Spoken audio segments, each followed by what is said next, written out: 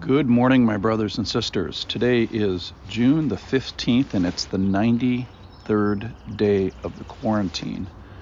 Officially, we're in Matthew chapter 10, where the apostles go out and proclaim a ministry of reconciliation with Jewish villages. And 10:14 says, "If anyone will not receive your words or listen to your words, shake off the dust from your seat when you leave that house or town.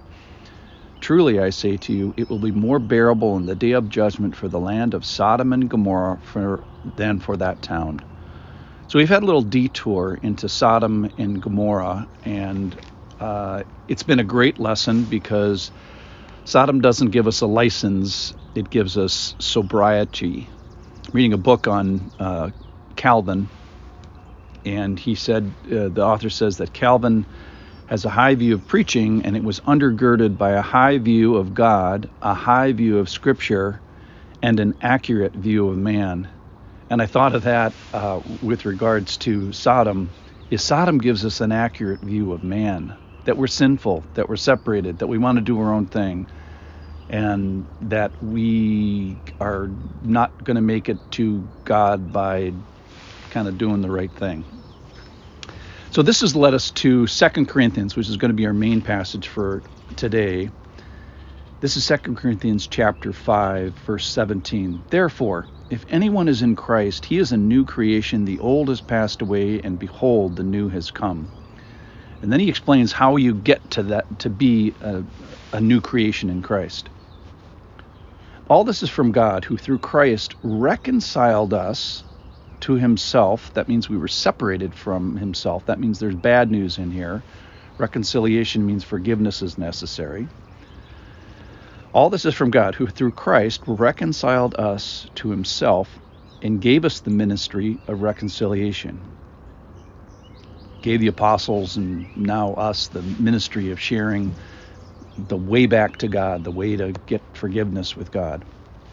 That is, in Christ, God was reconciling the world to himself, not counting their trespasses against them, and entrusting to us the message of reconciliation. "Therefore, we are ambassadors for Christ, God making his appeal through us. We implore you, on behalf of Christ, be reconciled to God. For our sake he made him, Jesus, to be sin who knew no sin, so that in him we might become the righteousness of God. Working together with him, then, we appeal to you not to receive the grace of God, in vain. For he says, 'In a favorable time I listened to you, and in the day of salvation I helped you.'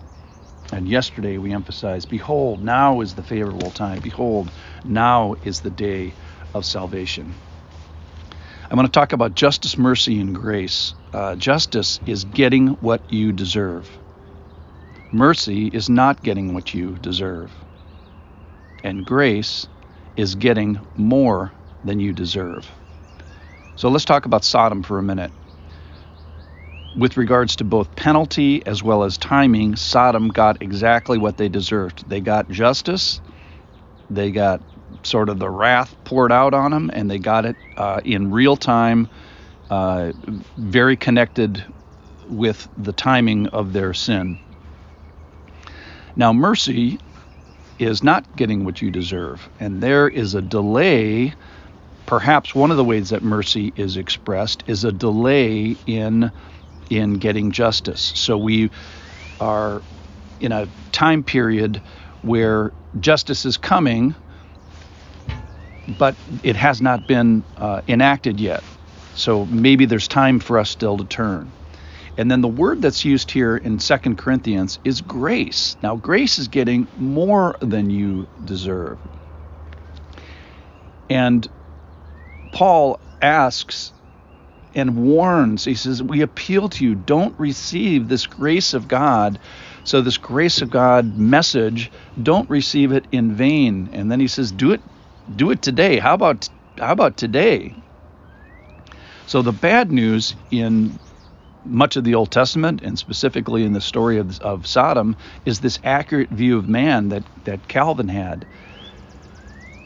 that we are under judgment, that we're in trouble, we can't do this ourselves. How is God going to figure out a way to make this right with us? And then he brings Jesus, and Jesus becomes sin for us so we don't have to pay this penalty, but we have to do something. So the bad news in this passage is that there are trespasses, that there's been a violation, that we have stepped on God's toes is the most mild way of putting it.